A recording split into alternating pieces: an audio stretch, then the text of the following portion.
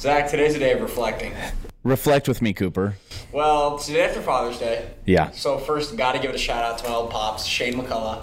Good man. I mean, just a fox. Not quite silver yet, but a fox of a man. And I have to give a shout out to my father, James Kevin Funderburk, Wow. also known as Jimmy. Old Jimbo. The man. The man. The legend. I love my dad. Yeah. But there's one skill that Jimmy has that I don't think any other man on the planet has. Talk to me. And that is, I told this, I was with him not too long ago, and I told him, I was like, with him, and we were talking about someone, and we're like, oh, do you know so-and-so? And he's like, oh.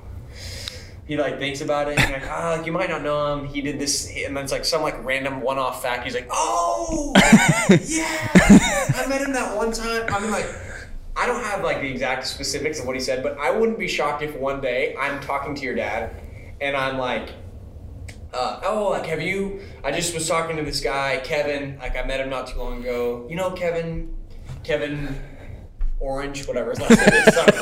Kevin Orange. Orange. And he's like, Kevin Orange, yeah, that's crazy. So I was actually in high school with his aunt's mother.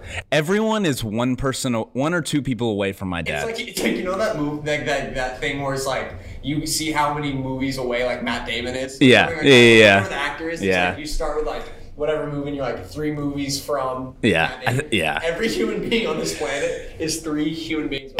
I agree. I really think so. But again, Dad, love you so much. Yeah. He's faithful. He taught me to fear God and love my family, and I'm so grateful. I'm the man I am today because of Shane McCullough. Huge shout outs to the fathers out there. Yeah. The good fathers. But that's not what we're talking about today, Cooper. Yeah. Zach, we had to pay our due diligence. Of course. Some faithful dads doing it out here. Yeah. But while we were here thinking through, man, what do the people need to hear? Instagram. It is the superior social media platform of all time. There are a few social medias out there, and there are some that have tried to come up but have been absolutely squashed by the pre-existing ones. Right. But there is one social media that rises above the rest. Easily. Because it's not going anywhere. Instagram just cannibalizes any other they just buy it, yes. And then they become better. And they make it better. First example is Instagram stories. Of course. Snapchat comes strong with the story game. It was a big deal. It was a big deal. And then I remember Instagram stealing it, and I was like, that's so dumb. Like, why would people ever use Instagram stories? Now it's like, what's a Snapchat story? What's Snapchat? I don't, maybe there's some of you that use Snapchat. I don't know. I am not a person that uses it. No. And then you move on, TikTok blowing up. It comes out of nowhere. I think TikTok currently is probably the king. But I don't think it's a long-term reigning. I don't think it has Look what happened to Vine. Exactly. I don't think it has the wheels to do what Instagram is doing, because Instagram has already adopted Instagram Reels, and now people that are on TikTok will just take their Reels and put them on Instagram. Same with Twitter. People will tweet, but then they'll screenshot their tweet and put it on Instagram. Right, exactly. And YouTube, I mean, you put IGTV? Yeah. That's YouTube. Yeah. You can put an hour-long video on Instagram. That's tough for me because I have screen time. Yeah, same. I can't watch that whole video. IGTV, and I'll be like, do I want to how bad 30% do I need to see this? On IGTV. Yeah. And so that's the first thing, is Instagram is king. Yeah, but then, easily. Zach, you and I were talking about Instagram, and we were wondering when we got Instagram, and so we looked back, and yours was sometime in August. Let me see. Mine's November 19th, 2012. August 6th, 2012. And so 2012 was just, and I think I was a little late. I'm pretty sure. I was too. Before we even knew. I remember I had just gotten back from Kanakuk, hence my first post was the Kanakuk cross with a mad filter. I mean, I wish I could know what filter this was. The best thing is, it does not exist. Zach and I have the same filter on our first Instagram photo. And not only does his is a cross with like Kanakuk cleats. Yep. But mine is Got Jesus. Just words in the Got Milk font. In the Got Milk font. And it was an all black photo, but the filter's so strong that the middle's pink and the outside's kind of purpley. Yeah. And mad filter. We were just thinking back to the days. No human has used that filter since 2013. Oh. And the worst is the pre-added frames that you can do with your Instagram pictures. I'm just kind of scrolling back through the archives right now. I mean, I don't think that I've peaked 30 likes, and I'm already in January of 2013. 30 likes. My first one got 14. Yeah. I'm Second one, 13. I'm a steady 24, 25. Oh, wow. Oh, here we go. February 7th, 2013. Oh, Old school car. That's September 35 light. I got 46 since 2014. So Okay. that's no good. You don't post too often. I really didn't. And really, they were just pictures of my little brother. But here's he was the deal, adorable. guys. We want you to follow us. That's not actually why, but if you want to, mine's Cooper Allen 8. COOPERALLAN. AN. Number 8. Family name, It's Allen. completely free. Following me will be completely free. And honestly, guys, I don't plan to change that. You can follow me at Zach Funderburg, or you can follow us at NXT Gen Leader Pod on Instagram, Snapchat, not Snapchat. We don't have a Snapchat. YouTube, actually. Yes. I mean, there's not much on there. We're working LinkedIn, Facebook. You can get us all everywhere. Monica and Zach, but mostly Monica. Mostly Monica. Yeah. Thank you, Monica. But here's the deal, Cooper. We have come so far since our first post on Instagram. The mad filters, the frames. We used to do the most. The most. I mean, here's the deal. Less is more now. Less is more, and I'm honestly thinking about re-entering the Instagram game. Really? I've been thinking about it. I could tell. I meant to talk to you about that because I feel like you've been back. You don't ever post. I never post, Zach. My literal last post was before COVID started. But you're starting slow on your stories. I'm going stories from time to time. The only thing that could get Cooper to post more is confidence. And and the more followers we get from this, he will have more confidence. That's so fair. But here's the thing. Here's where I think I shine. Yeah. Is in my highlights. Yeah. There's one of our roommates in college. His name's Riley Becker. Shout out Riley Becker. I did this thing on there. It's called Riley's Chains. Yeah. And Riley was a sophomore in college before he got his braces off. Yep, So we did a 10-day countdown. I think it was like in October. We did a Christmas special. Yeah. It was everything. We did the work. Talk about the most. That was hilarious. There's a couple of moments from Cletus Storm Drain up there. That's a good one. That's a good one. At camps. I was him every 4th of July for like the past 4 years. Still could be. Maybe. It's coming up soon. But guys, moral of the story is I'm kind of back on Instagram. I haven't posted a actual post yet, but it's coming. Go follow him at Cooper Allen. Are you back? Yeah, Cooper Allen 8. ALL. 8, sorry. Are you back on Instagram? I'm kind of just steady. Yeah. It's like every month or so I'll throw something. I'll throw a story of my puppy every once in a while. My last post was March 23rd, 2020. Yikes. So it's been over a whole quarantine. I mean, I've been quarantining, and let me just say I have massive biceps now. Welcome to the Next Generation Leader Podcast, where we believe great leaders are listeners, especially during their youth. Good leaders learn from their successes and mistakes, but great leaders learn from the successes and mistakes of those who go before them. I'm your host, Zach Funderburg, here with my co-host. I'm looking at him right now, folks, and Cooper McCullough's biceps are massive. Yeah, by massive, we mean slightly below average. Speaking of a slightly above average episode that we have today, I would. Wow. Genuinely, I would. Today we have Dr. Ben Carson. This is someone that you might have heard of from a few different things. He ran for president in 2016, ultimately lost and moved into being the 17th, I believe, United States Secretary of Housing and Urban Development, also known as HUD. Served there for 3 years, and now he's doing stuff, doing stuff in the private sector. But before that, he was a neurosurgeon.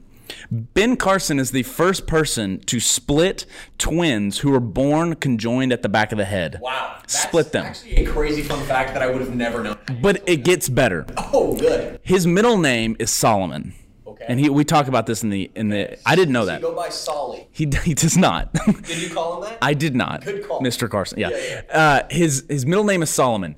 Do you know what Solomon's first act was as king? Like what kind of made him famous? What his wisdom. He prayed for wisdom. That wisdom came to fold when those two women brought one child to him.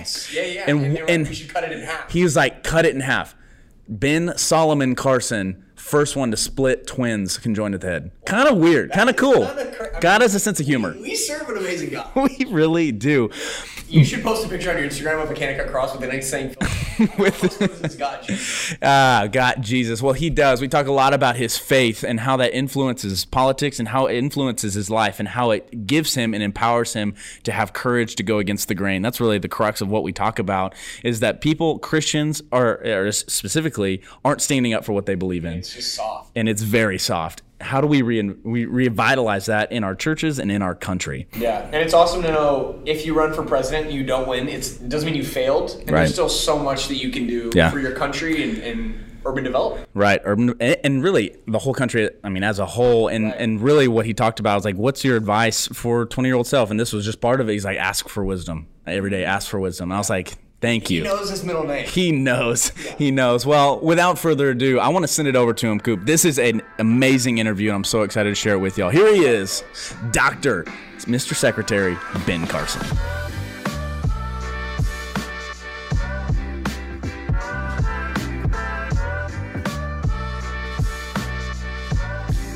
There was a boy who hated poverty growing up. He was poor and grew up in neighborhoods of the inner cities in Boston and Detroit. The rundown housing in which he lived had paper-thin walls through which arguments could be heard late into the night. Break-ins and burglaries were common. His father left his mother and brother when he was only 8. The neighborhood projects in Boston, houses were abandoned, some were burned, but all were crumbling. The conditions of poverty spawned angry, aggressive attitudes among the neighbors and everyone in the community. A common emotion was fear. The boy's mother believed in her son, even when the boy's first efforts in school really weren't much to be proud of. The boy let others call him dumb, and anger came out. One day, he nearly killed a boy with a knife. The mother kept encouraging her small family, working cleaning jobs to put food on the table, and requiring her son to read, write book reports, study, and go to school. The boy discovered he loved learning and was curious about everything. He ultimately got a scholarship to Yale, went to medical school, and became a surgeon at Johns Hopkins University, earning many positions of distinction.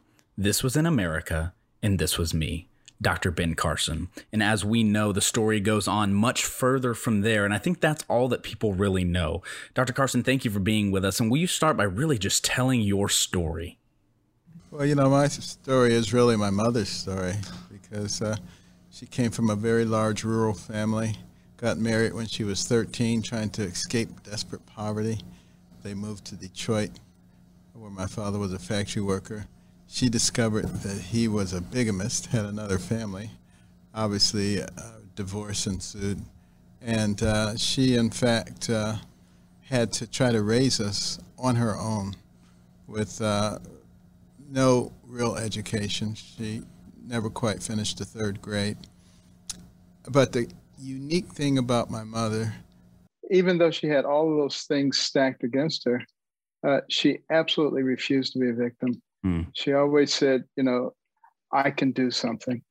And she refused to allow my brother and me to become victims also.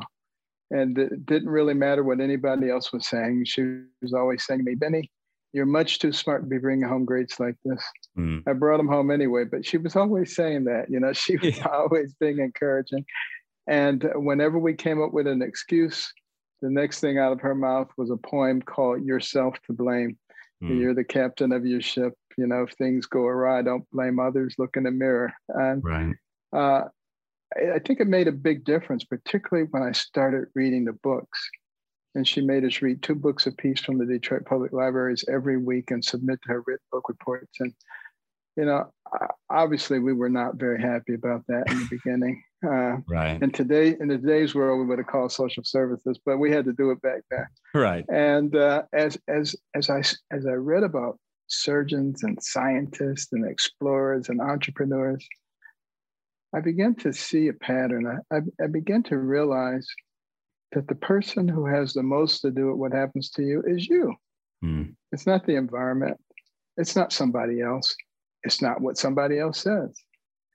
And, you know, all of a sudden, I didn't mind being poor anymore. I used to hate being poor. But the reason I didn't hate it anymore is because I realized that I could change it. I didn't have to stay that way. I could pretty much create my own future. And the same thing with my brother. Of course, he became a rocket scientist and I became a brain surgeon. You know, if you can imagine it, you can do it if you have a normal brain. And, you know, the brain is just an amazing organ system. And you know a little bit about the brain. A little bit. Billions and billions of neurons, hundreds of billions of interconnections, can process more than 2 million bits of information in 1 second.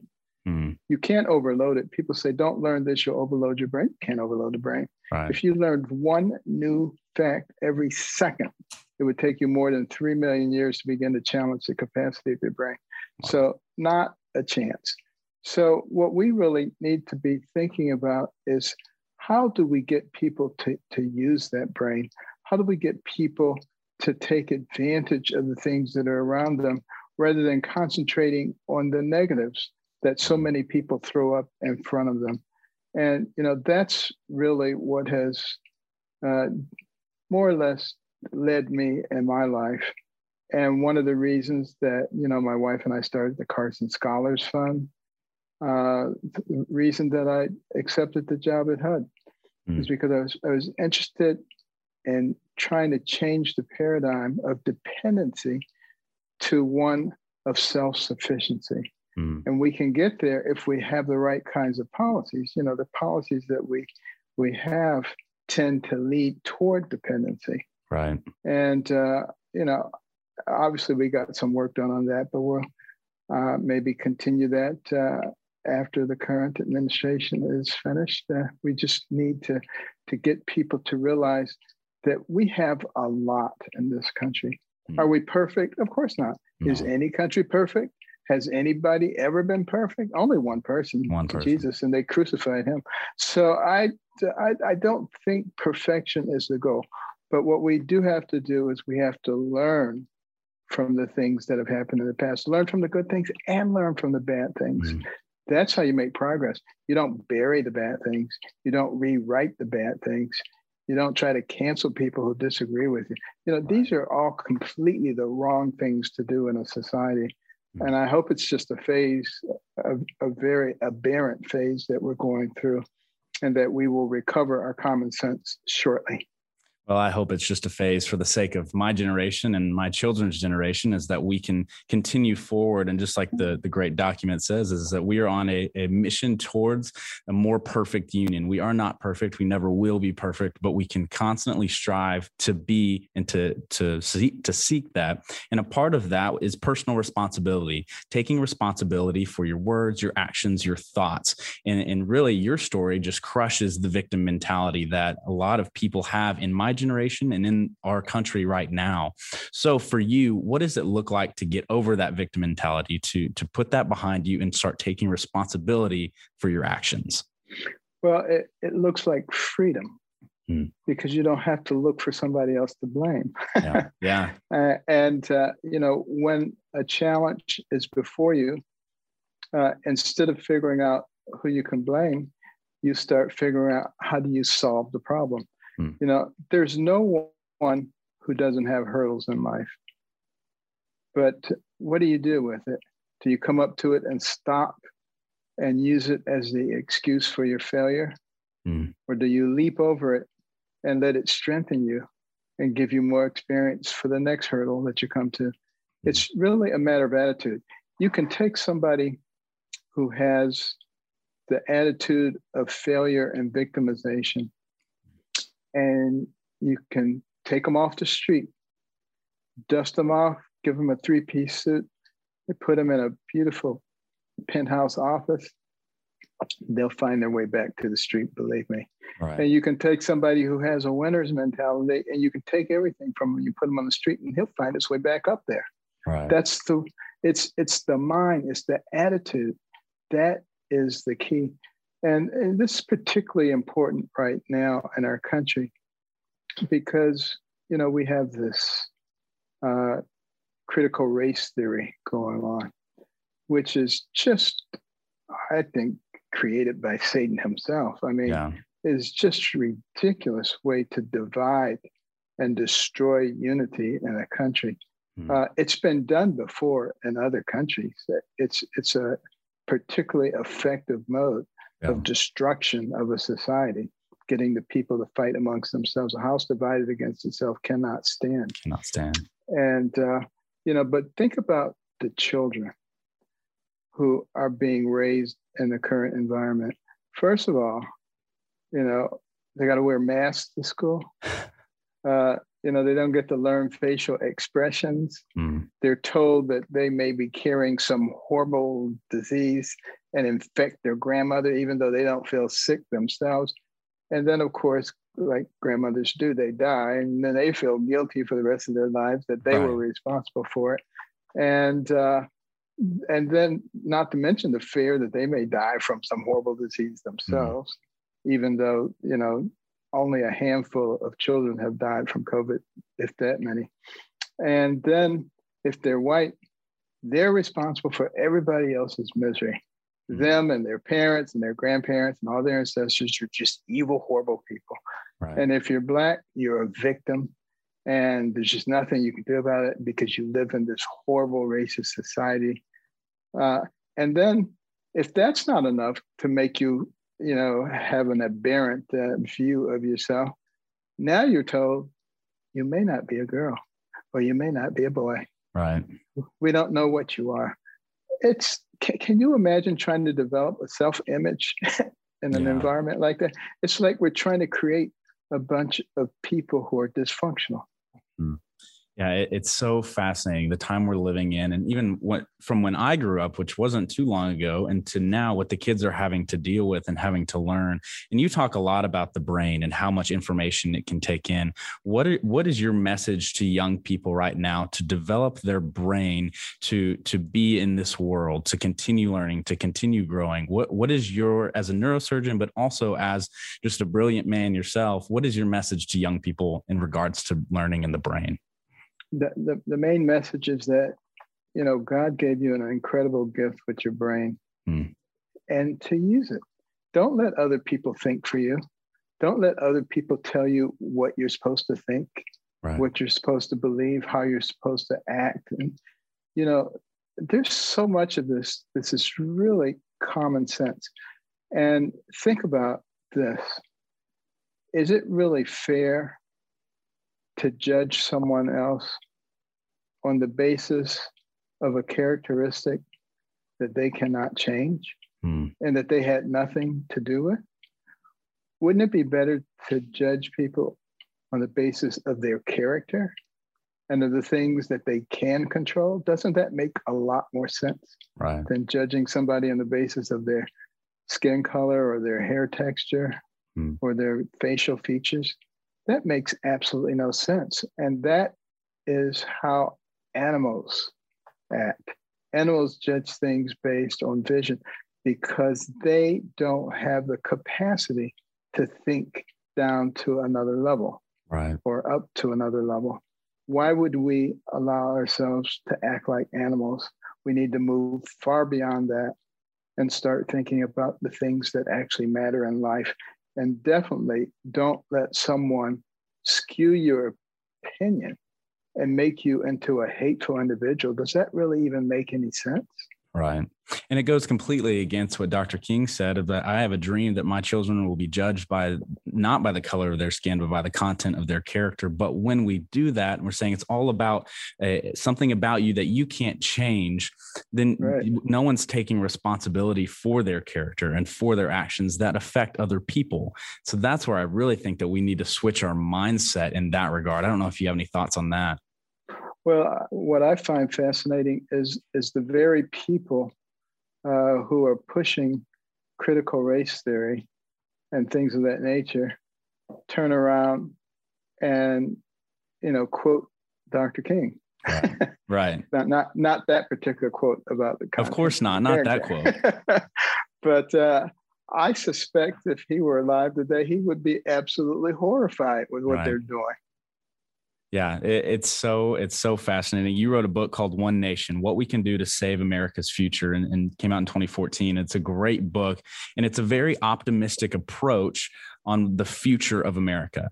I think a lot of people who are young and even just looking at the state of our union don't take that optimistic approach. What do you see in this country that other people may not see that gives you that optimistic mindset? Well, for one thing, we still have freedom. Right. You can live in this country in any environment you want. You can live in a big city, you can live in a country, you can live in tropics, you can live in the Arctics, you can live in the mountains, it doesn't matter. and still speak the same language and still have the same culture. And your opportunities are only limited by your imagination. That is a magnificent place in which to live. And, you know, the only thing that can really hurt us, it's not Russia, it's not China, it's not North Korea, it's not Iran, it's us. You know, we're the only thing that can destroy all of this for ourselves, for our progeny. And we just need to put life on pause for a minute and say, wait a minute, is that person who lived across the street from me for the last 20 years really my enemy because they have a different yard sign than I did? Right. Does that really make any sense? Or am I allowing myself to be manipulated by people to make me want to hate somebody without reason, without cause? And, you know, we're smarter than that. And that's one of the reasons that I do have optimism. And writing One Nation, you know, I travel a lot all over the country. I've been in all 50 states and in the smallest little hamlets in North Dakota, all kinds of places. And I can tell you, most of the American people have common sense. Right. Now, they don't necessarily vocalize like some of the ones who don't have common sense and who get, you know, plastered all over the news all the time. But there is that core of common decency that exists in the people of our country. And there's still a sense of goodness in the American people. And, you know, most of the American people still believe in godly principles. Right. And those are the things that ultimately will save this country. Those are the things that actually distinguish us from almost every other nation that has ever existed. Our very founding document says that our rights come not from government, but from God. And that informs a lot of the policies that were in the development of our country. And it certainly informed the writing of the Constitution of this nation. Right. It comes from the laws of nature, and nature's God. Our laws, our freedoms, our rights do not come from the government, but by God. And so how does your faith as a believer in Jesus Christ influence your politics? Because I feel something I'm passionate about is that the church, I feel like sometimes runs from politics because they don't want to be canceled in our culture today, or they don't want to be in a place of limbo like that, or they pander to people who might cancel them. So how does your faith influence your politics? Well, it was interesting when Alexis de Tocqueville came to America to study this country. Right. And of course, he wrote the 2 volumes, that Democracy in America. Democracy in America. I'm actually reading that right now. Is that right? Yes, and when you get to the end of it, you'll see how much he praises the churches and the courageous pastors who were not, you know, people with their finger in the air trying to see which way the wind was blowing, and really gave the people a foundation for the courage that led to, you know, the freedoms that we have in this country of ours. So, you know, my faith in God is what gives me the courage to go against the grain. Yeah. You know, I don't have to satisfy the Democrats or the Republicans or anybody. I just have to satisfy God. And believe me, it's a whole lot easier if you only have to satisfy one person. Right. You're not sort of like switching every 5 minutes, depending on which way the wind is blowing. Right. And it gives you confidence, and you can spend your time and your energy and your intellect, you know, crafting the methodology that you're going to use to follow those belief systems. And I think courage is something that a lot of people are missing these days. And courage to stand up what is right, what is true, and what they truly believe based on conviction. Because like Absolutely. you said, people have their finger in the air waiting which way the wind is blowing, because that's the way that they will go as well. But it takes true courage to go against the grain like you have. Well, that is why the left has had so much success. Right. Because the people who actually don't agree with them just sit in a corner and put their head down and hope nobody calls them a racist or some other name, rather than standing up. Now, recently, we've seen a lot of parent groups starting to stand up against critical race theory, and that is good. I'm glad. I hope it sparks, you know, a movement across this nation, because this country is of, for, and by the people. It's not of, for, and by the government. Yeah. And, you know, we're allowing the government to just take over and to control every aspect of our lives. You know, you take something like the coronavirus thing, which is basically under control at this stage of the game. Right. We have herd immunity. Our government even fails to recognize natural immunity.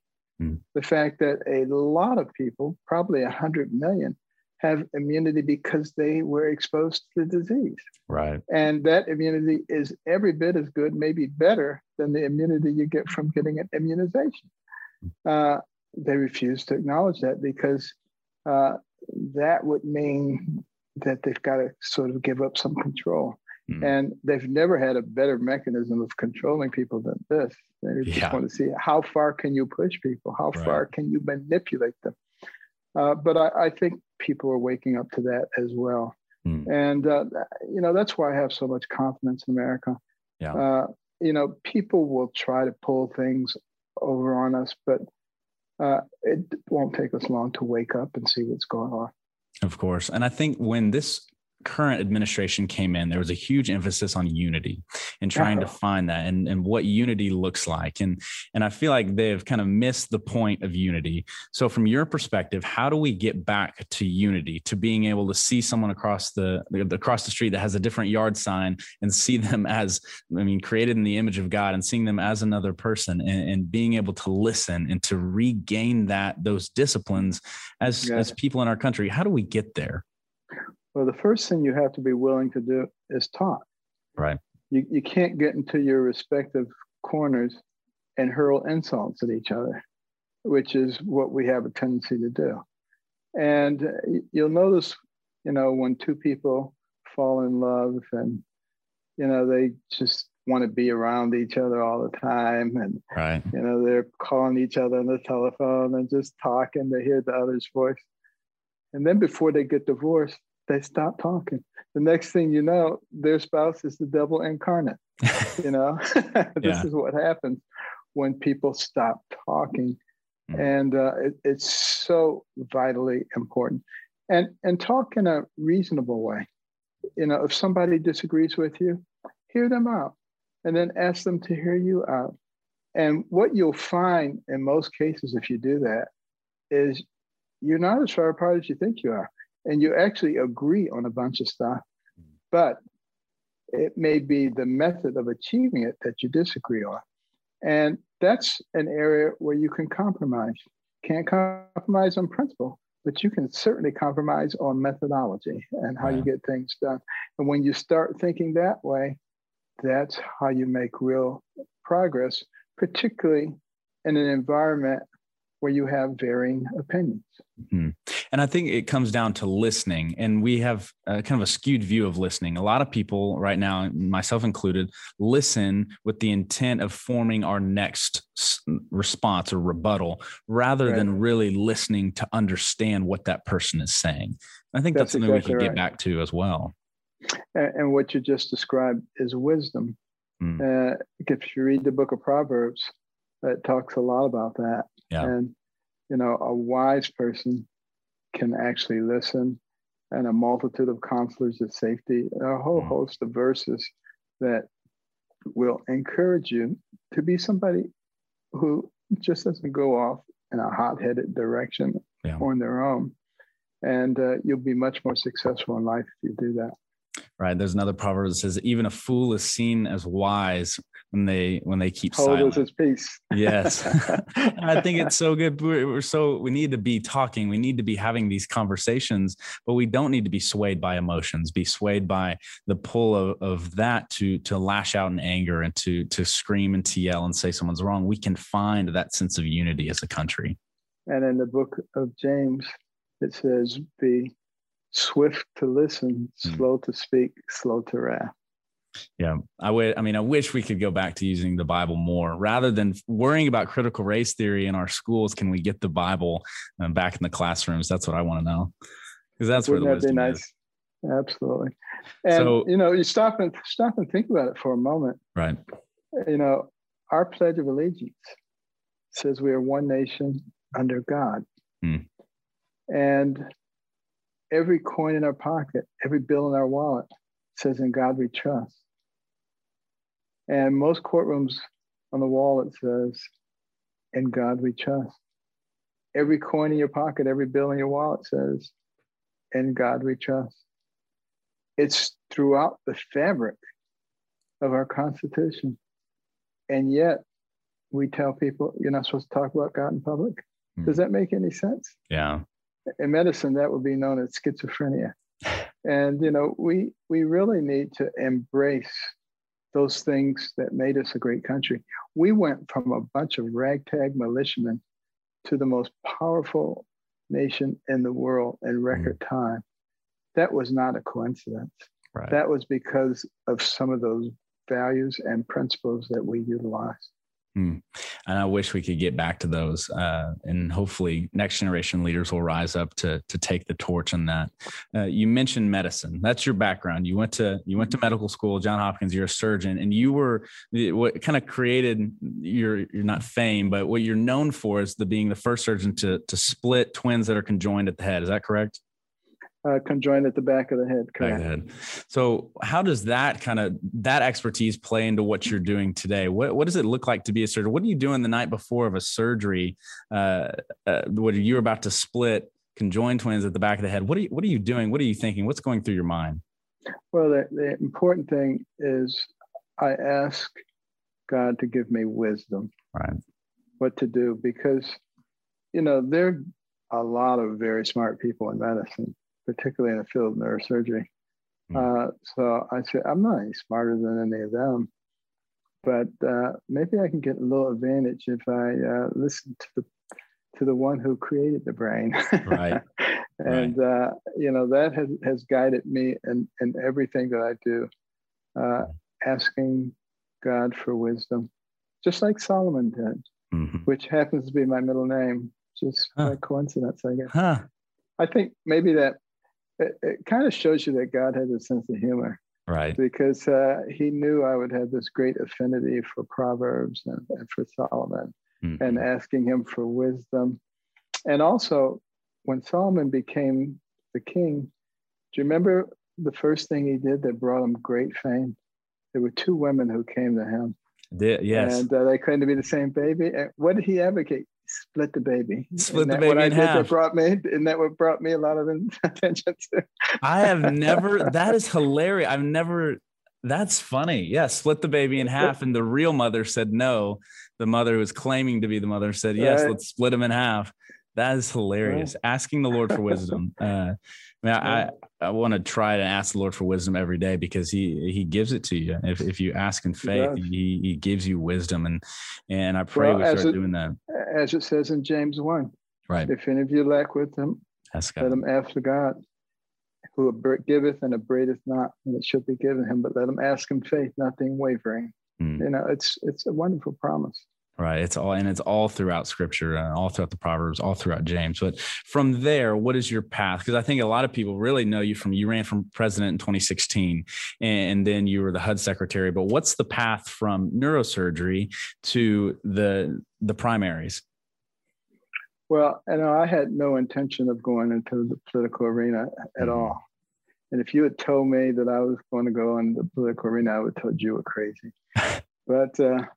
But then I was asked to give the National Prayer Breakfast keynote speech in 2013. And I would advise anyone listening to go listen to that speech. I was actually listening to it on my way down here, and it's a wonderful speech. But keep going.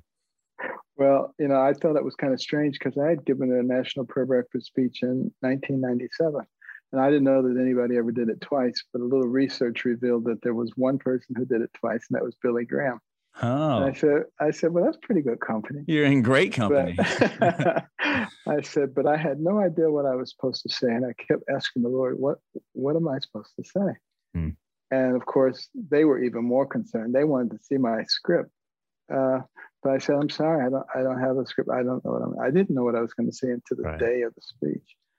And of course, after the speech, everybody was, you got to run for president. I said, come on, give me a break. What am I doing? Yeah. Every place I was going, run, Ben, run. I said, if I just ignore them, it'll go away. But it didn't. It kept building and building. I had 500,000 petitions in my office. And finally, I said, Lord, I don't have anything that people who run for president have. I don't have an organization. I don't have a Rolodex with a lot of connections. I don't have a big war chest of money. And nor do I intend to develop those things. So if you really want me to run, you have to do all that. Next thing I knew, I had an organization. They were raising more money than the RNC. The whole thing just fell into place. It was very interesting. And, why the Lord wanted me to run, I don't know. He does. Right. But I probably would have never ended up doing the things that I did at HUD, for sure. And we probably would have had a broker convention because I wouldn't have stopped and thrown my support behind Trump. Right. So, I mean, there are complexities in the way that things turn out that sometimes we don't understand the beginning from the end. We just trust that God knows exactly what he's doing. And the Lord does work in mysterious ways, and you end up working for Donald Trump as the Secretary of Housing and Urban Development. What was that relationship like? Because on paper, you and President Trump could not be any different. What is that relationship like?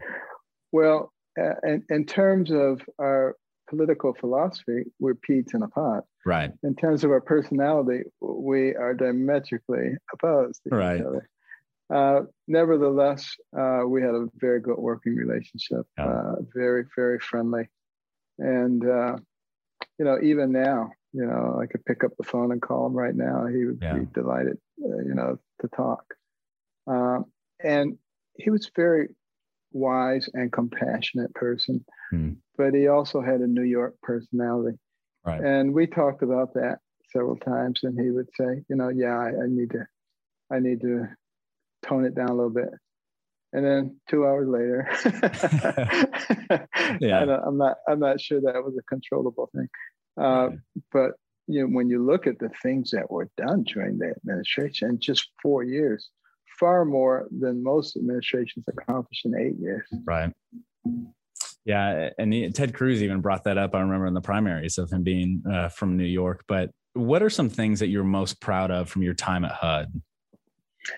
Well, there were so many things. For one thing, when I got there, the place was financially in shambles. There had not been a functional CFO office for 8 years. Can you imagine the billions of dollars flowing through there like that? Right. So we were able to convince Irv Dennis, a 37-year veteran, Ernst & Young, to come over. It took a lot of arm twisting, but he finally did. Yeah. And to really transform the organization financially, which made it then possible to get a lot of the programs done, such as our foster youth to independence program. In a matter of 4 months from the time that kids came to us talking about what was happening to them, 20,000 kids age out of foster care each year. Yeah. And can you imagine being 18 years old and, okay, you're on your own. Yeah. No support. It's horrible. Getting that program started and seeing it flourish, absolutely wonderful. The opportunity zones, we of course headed that up. And with Scott Turner, who's here in Dallas. Yes. Yeah. Great Scott's man. Terrific guy. Yeah. Absolutely. And, we were able to provide 500,000 jobs. We were looking to encourage investment of $100 billion over 10 years. We got $75 billion in only 2 years before COVID struck. Yeah. It was pretty amazing, and it's looking to lift 11 million people out of poverty.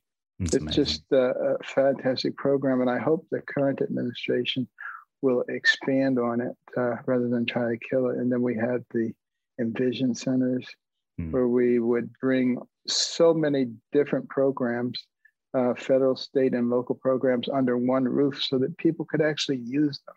Right. That mother of three could actually come down there find out how to get childcare, find out how to get her GED if she didn't graduate from high school, find out how to get further training, learn to become independent, teach that to her children. Then we begin to break the cycles of poverty. Unless we begin to think that way, we never solve these problems. And then, of course, we removed a lot of the barriers to affordable housing. There's a lot more work that needed to be done. Right. And before Clovis came along, we had a tremendous plan going on with Mayor Garcetti and the whole group in Los Angeles to tackle the problem there. Yeah. So what drives you? You have such a successful medical career, and now you're in the political realm, and you're just continuing to work for the people. What drives you every single day? Well, I can't really sit back and relax and play golf all day. Right. With all the stuff that's going on, seeing our society in such turmoil, I just wouldn't be able to relax. There'd be no peace in my soul. And, to whom much is given, much is expected. And I figure I'll retire when I get to heaven. That's right. I love it. Dr. Carson, I want to ask you just one more question. What we love asking all of our leaders we have on is just, what advice would you give to your 20-year-old self? 20-year-old doctor, not doctor yet, but Ben Carson at the time. What advice would you give to him? But my advice would be to learn how you learn, because everybody learns differently. And you will go much further and much faster when you learn what works for you. It's, for instance, when I started medical school, I thought I was really the smart guy, but I did terribly on the first set of comprehensive exams. And I was sent to see my counselor, who suggested that I drop out of medical school. I had done just that poorly. And, that was not an option for me. Yeah. And, I just prayed. I said, Lord, help me to figure out what to do. I just started analyzing my life, and I realized that I did poorly in subjects where I listened to a lot of boring lectures, because I don't get anything on the boring lectures. Right. And I did really well when I did a lot of reading. And I was sitting in 6 to 8 hours worth of boring lectures a day. So I made an executive decision to skip the lectures, to spend that time reading. The rest of medical school was a snap into that. And I remember some years later when I came back to my medical school as a commencement speaker, I was looking for that counselor because I was going to tell him he wasn't cut out to be a counselor. He needs to learn how he learns. Exactly. But if you learn that, you will go so much further and so much faster rather than trying to pattern yourself after somebody else. Yeah. Well, Secretary Dr. Ben Carson, thank you so much for your time. It's been an honor and a blessing, and keep up the great work. My pleasure, and best wishes for your future career. Thank you, sir. Okay.